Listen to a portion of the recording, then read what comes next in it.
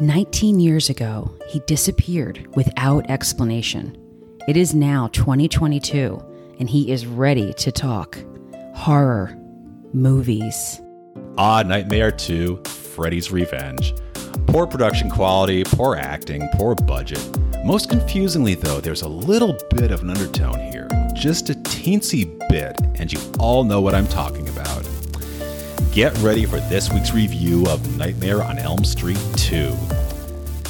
All right, Adrienne, so you ready to do another? We had that breakout success of a debut last week, and in true unoriginal style, we will follow it up with a sequel.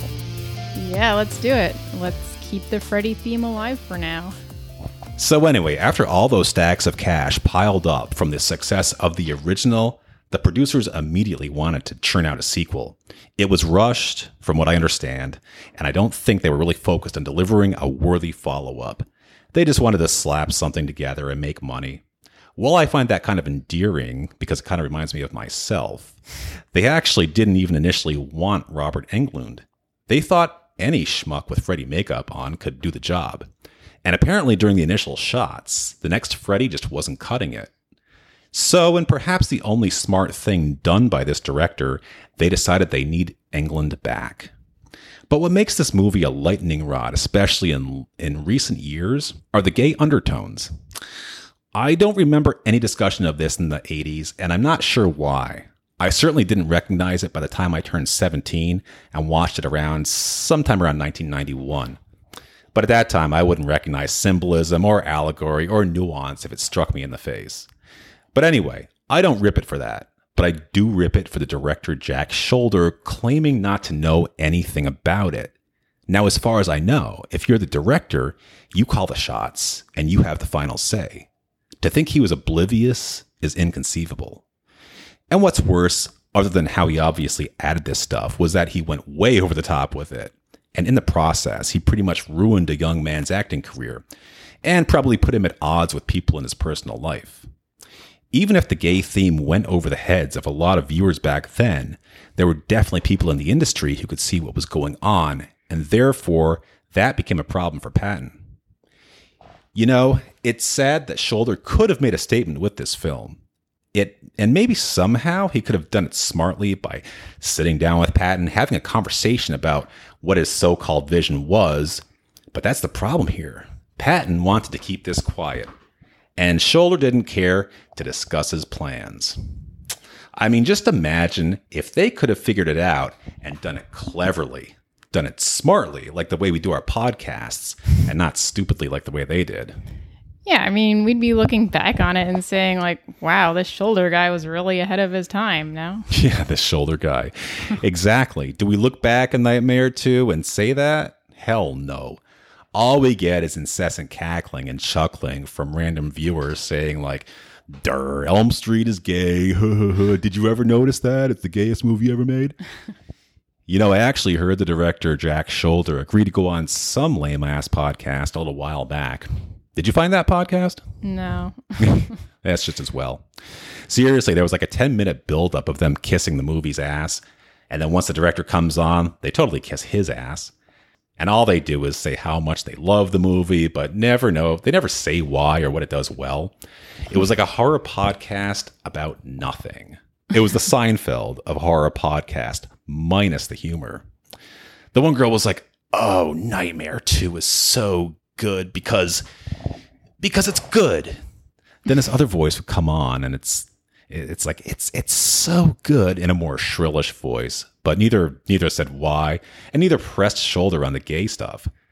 So Sholder comes on there, and they're like, "Oh, it's beautifully shot, and it's bone-chillingly scary." And the questions were really hard-hitting too. Like, what was the first day of filming like? It was like asking a fifth grader, how his first day of school is. What was the most startling moment? What were people's reactions like? Seriously, if you had the director of a major motion picture on your podcast, which I don't know how they did, and I don't know why he agreed to do it, but that's the best you can come up with? So who knows why he agreed to do it? Maybe he was bored and had absolutely nothing else to do. I picture him sitting in some old ratty, torn up, puke green looking recliner, Coke bottle glasses and curly red hair with his foot up on a stool, his head in one hand, a Miller Lite in the other, with several hard-boiled eggs balanced on his abdomen as he speaks to these two. His abdomen? Well, he has to rotate the Miller Lite and the eggs in and out of one hand. He can't do three things at once, you know. Well, I think a podcast about their podcast is more compelling than what they put together. So, do you actually have anything to say about the movie itself? You mean we shouldn't be podcast reviewers? I guess we should get... Yeah, okay. So getting back to the movie itself, the thing is that we got these two oddballs at the helm here. Yes, two. I'm not talking about that podcast anymore. I'm talking about the writer and the director of Nightmare on Elm Street 2. Let's not forget David Chaskin. He might be more to blame than Shoulder. So Shoulder has the opportunity directed the sequel to an absolute masterpiece, Wes Craven's Nightmare on Elm Street 1. And this is the nonsense that he delivers to us. It's like being handed the keys to a Mercedes of a franchise, and then you immediately drive it into the ditch. Here's the thing. Regarding the general idea of the movie, it's not really scary the way the first one was. You can't tell when it's the dream world or the real world. Freddy just seems to appear and disappear whenever he wants, whether or not anyone is sleeping. This is what kills the creativity of the first one. When you knew somebody was falling asleep, that's when something scary was going to happen. And the suspense was unbearable as you just sat and waited to see what it was. With this movie, there's no distinction, so it just becomes a one-dimensional slasher type movie where the killer is just out there all the time. What I loved about the original is that you had those temporary gaps of time where you knew everybody was awake and you had a chance to catch your breath. You knew you were safe again, but sooner or later, somebody was going to fall asleep again, and that's when the terror would begin. I guess it just seems to be the consensus that Freddy was trying to use Jesse to bridge the gap into the real world and manipulate him into killing people even if they are not sleeping. So Freddy initially enters Mark's dreams like you'd expect, but doesn't kill him. He makes him kill people while he's dreaming, like Coach Snyder. But as the movie goes on, it doesn't seem like he needs for Jesse to fall asleep anymore, and this just continues. For example, I'm thinking of the pool party where Freddy just busts out of Jesse and kind of tosses Jesse's body away and starts slashing people up himself anyway. But then in the mirror, Jesse sees Freddy, and it's like both of them were involved. I don't fucking know. I mean, I'll be honest. I didn't really completely understand the movie. I'm not sure what that says about me, that I didn't understand a 1-star cut rate slasher sequel. I was just too bummed out that it was such a decline from the original. They became one, Ben. Come on. Remember, once Freddy cast Jesse's body aside, you could hear Jesse inside Freddy's mouth telling Meryl Streep that he loved her. Oh, man. They became one. Just the sound of that. You know, you pretty much summed it up. That just really tells you all you need to know about this movie. It shouldn't have been called Freddy's Revenge. It should have just been called Freddy and a random dude become one. Brilliant. Yeah. Was the pool party the scene where Freddy kills Grady, then just stands there for 5 minutes in the mirror taunting Jesse or something? Yeah. Yes, I love that part of the movie. I'd mentioned it briefly. It might be my favorite part of the movie, but not intentionally. He's just laughing like a jackass in front of the mirror, waving his knife fingers at Jesse and kind of like pointing him in a taunting way. And Jesse's just like, "You bastard, you killed him." And Freddy's just like, ah. And then Jesse would be like, "You bastard." And just goes back and forth like that for 5 minutes. I loved it. You know something? I mean, I will give the creators credit to an extent. They tried to do something different. And it could have been a clever idea with Freddy wanting to ratchet up the body count by being a 24/7 killer rather than just a Dreamtime killer. By 85, when this came out, maybe they were thinking of amping up the body count like in the Friday the 13th sequels. That was the only big three competition at the time, because at that point, it was just assumed that Michael Myers was done. He got burned up 4 years earlier in Halloween 2, and he wasn't in part 3. So that's a long time, considering we saw Freddy and Jason pretty much every year since the beginning of those movies coming out. Wait, back up a minute. They made Halloween 3 without Michael Myers? Yeah, that's a whole other situation, which has been debated to death in the million years since it happened. And it was a sore spot with the Myers fans for a while. But, as you know, we would later get more of him than we would ever need, especially since right now he is the only one to still have a presence in the modern day. But one day we'll talk about that more. So the first nightmare stood out from the other two of the big three, and then it created a multidimensional killer who patiently waited for teenagers to fall asleep and dream. And this is what allowed him to blaze his trail of terror. And he was just scary to look at, really. He was so much more than, for example, a guy with a hockey mask, or a guy with a bag over his head, or a guy with a William Shatner mask painted white. So, like the original, Chaskin and Shoulder did attempt to make an innovative movie of their own. In their way, they were trying to create that relationship between Freddy and Jesse. I mean, I hated what they did because of the poor execution, and oh, by the way, totally ruining a guy's career and social circle in the process. But yeah, they attempted to do something different. But all things considered, though, this, folks, very well may be the furthest drop from a successful original movie to the follow-up. I mean, it's greater than the distance between Heinz ketchup to Hunt's. Only 1 year after we saw the success of the original, and this brilliant duo delivers this kind of garbage to us, and they made us pay for it. But as I said, I suppose the director doesn't get the full blame. The writer may be the main culprit.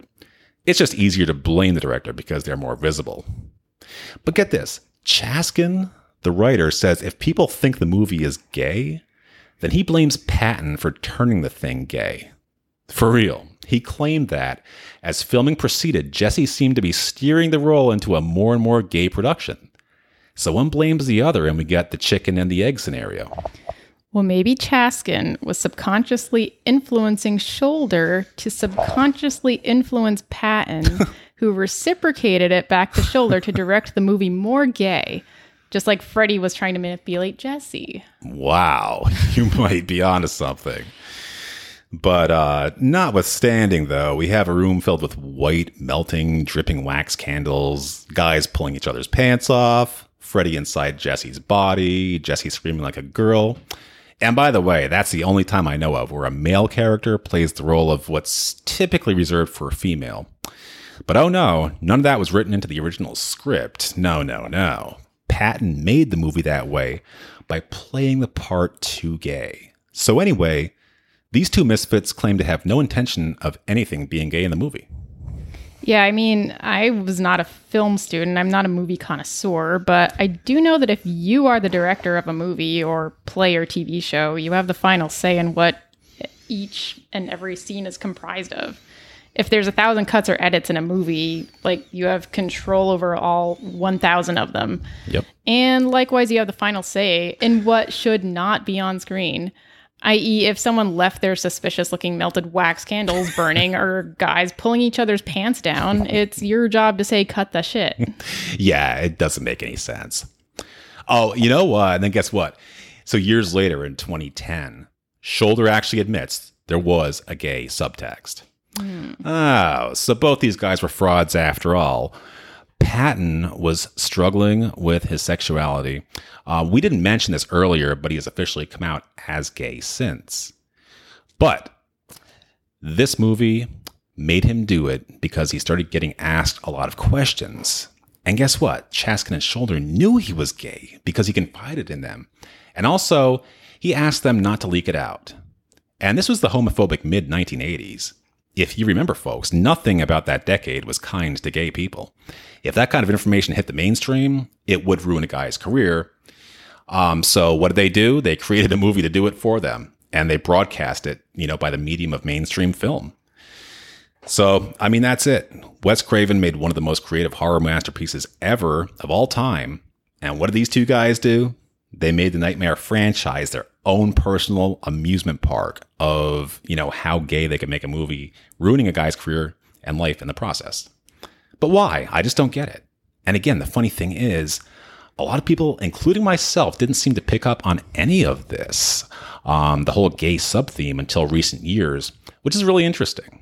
Yeah, I noticed that while reading up on it. Like if you do a Google search on Nightmare on Elm Street 2 gay, you will see more hits on that than you can believe. But after scrolling through pages of returns, the earliest article I can find written is 2015. Right. It's amazing. It's like a totally new phenomenon that has grabbed people's attention only in recent years. And I don't know. It's like this movie is always played every year on TV. It's perfect fall Halloween type of movie that's since 1980s. They've done that on network TV, but it's never talked about until now. It probably went over the head of most of its intended audience because who the hell would expect it in a horror movie? But people weren't totally oblivious. It's just weird how now it's almost like even referred to. It's actually not referred to as a Nightmare sequel. It's like just referred to as the gayest horror movie ever. So besides what we've been talking about for half the show, what was this movie? I mean, say for someone like you who watched it at 14 and most of the stuff might have gone over your head. Let's just say we were taking it at face value and ignoring the undertones, if that's possible. Let's start with the title, Freddy's Revenge. Mm-hmm. What or who was he getting revenge on? I mean, he got the last laugh in the first one, and there are 0 characters from the original who transferred to the sequel.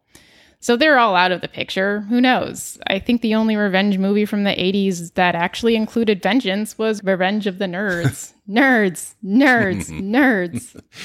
Yeah, I mean, the only connection to the first one, besides Freddy himself, is the house. Supposedly, that is the same house that Nancy lived in.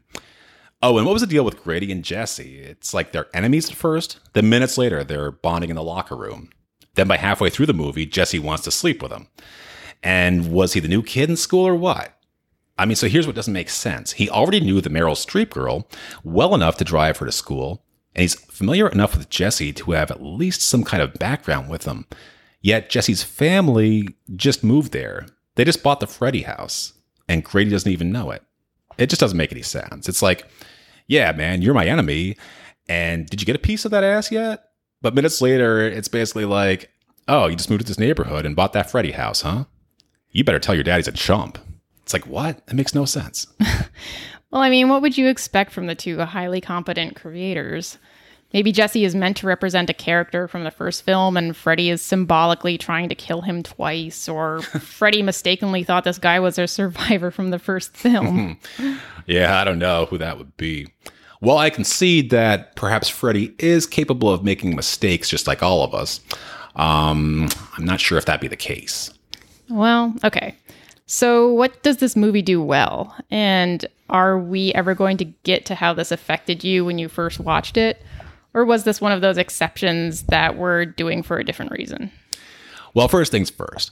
We have a few questions to address. So you had asked a while back about what exactly was this movie. Mm-hmm. So Freddy simply wanted to take over a dude's body and turn him into some kind of personal soldier or something to kill on his behalf. I guess, apparently, Freddy just isn't capable of killing enough people on his own, not to his satisfaction. But as we also discussed, it was his gateway to the real world without having to wait around for, someone to take a nap, I think.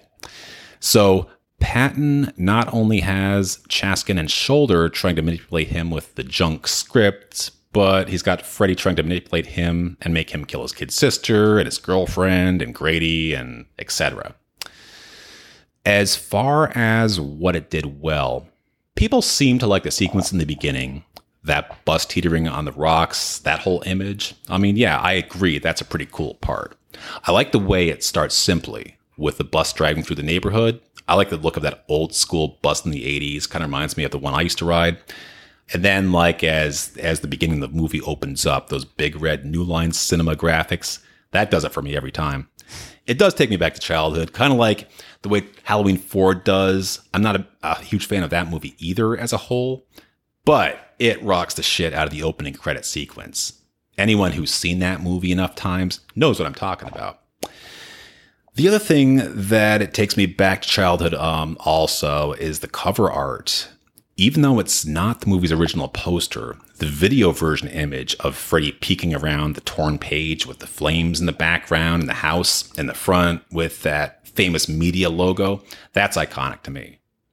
That's before I knew I wasn't going to like the movie. But that cover image is probably more striking to me than most horror movies of its time. Seriously. And like I said in the last episode, because clear illuminated shots of Freddy in the early movies were rare, and you get a lot of that with this. The picture of Freddy and throughout this movie too. But aside from that, this movie isn't really worth seeing. It gives you plenty to talk about, I guess, but I didn't find it much of a picture, no. And yet it's the second movie ever to appear on your podcast. Yeah. Well, I was going to say it lined up well to tie in with the original, but that's not true either, because it's got nothing to do with the original. And then I wasn't even going to talk about the gay stuff either, but I guess that's not true because we did. Well, I mean, what else would we have to talk about? Yeah, I guess so. The way I saw it, I mean, everybody is beating that to death with the gay subtext. And I didn't want to just be like another stooge talking about it. I think my take was a little unique in that the creators should be rightfully called out for wrecking Patton's career. They didn't respect his wish to keep that part of his life quiet. The Nightmare series as a whole, I don't consider that good. The first one, definitely my favorite horror movie ever. But wow, did they go downhill fast. I love 2 and 3 for the cover art. And I remember when 3 came out, I was in 7th grade, actually.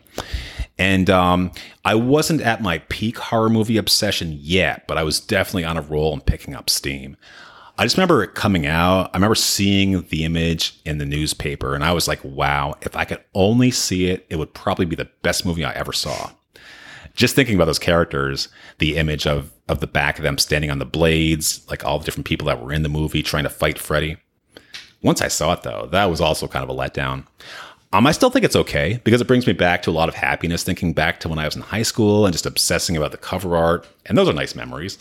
So I do sort of force myself to view it every Halloween time, and it's fun to watch, I guess.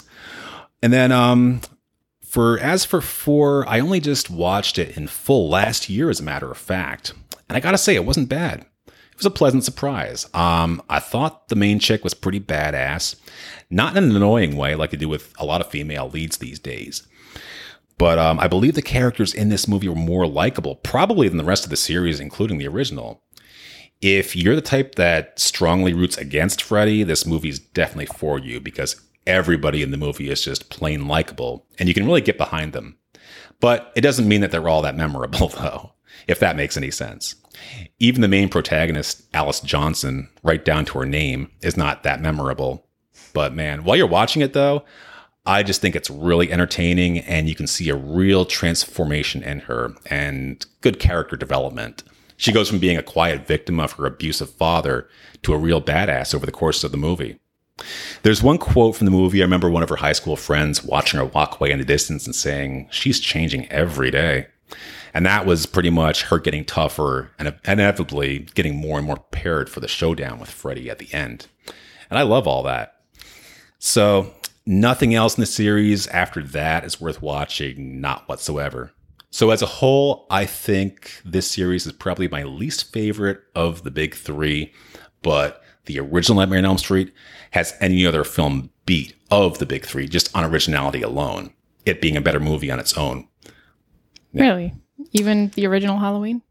Yeah, for me, I gotta say, it would be. I don't know if it's just because the original Halloween just feels older. It came out in the late 70s, actually. It wasn't even officially in the 80s, but honestly, I just kind of felt like by the time I saw it, it just felt like a slow mover.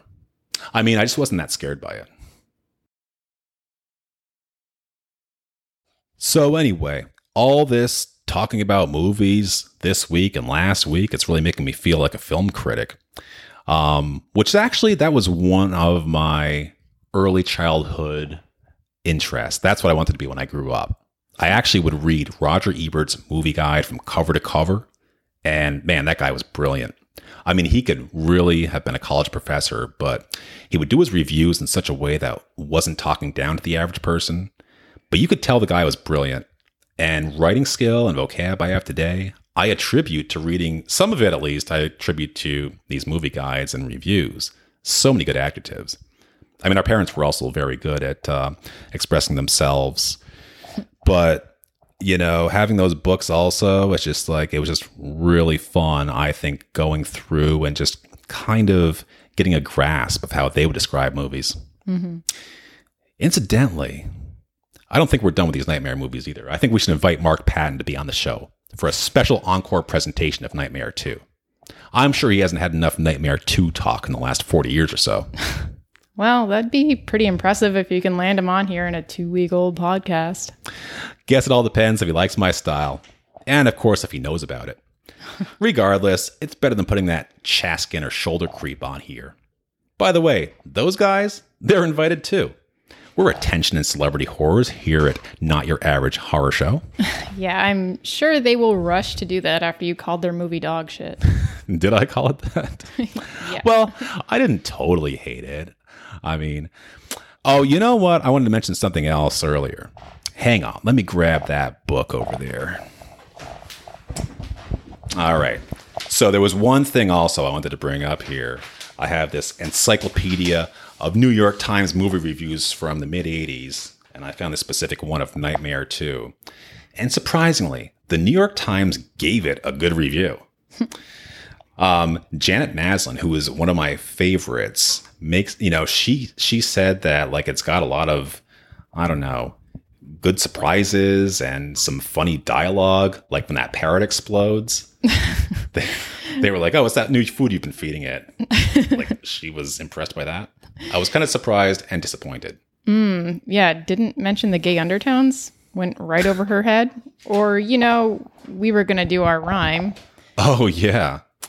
Gee, I don't know. Should we do that? I guess. Why not? All right. Go ahead.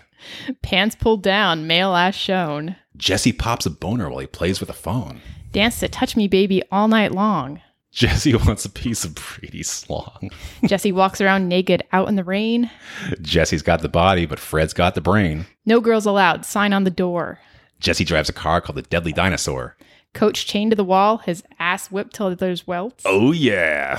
Probe the Game is on Jesse's shelf. Freddy inside Jesse. Wow, what a thrill. Exploding wieners on the grill. And that, folks, is just the tip of the iceberg in this movie. Actually, I guess some of that stuff in the rhyme list wasn't necessarily gay. It was just kind of stupid. Yeah, I don't know if the Deadly Dinosaur or wieners exploding on the grill. The wieners on the grill was definitely gay. You got to admit. But anyway, that is Nightmare 2. So be sure to tune in next week when we definitely will not review Nightmare on Elm Street 3. It's going to be something different. A surprise. Yeah, we'll go a different direction with that. All right, then. Well, keep your comments coming.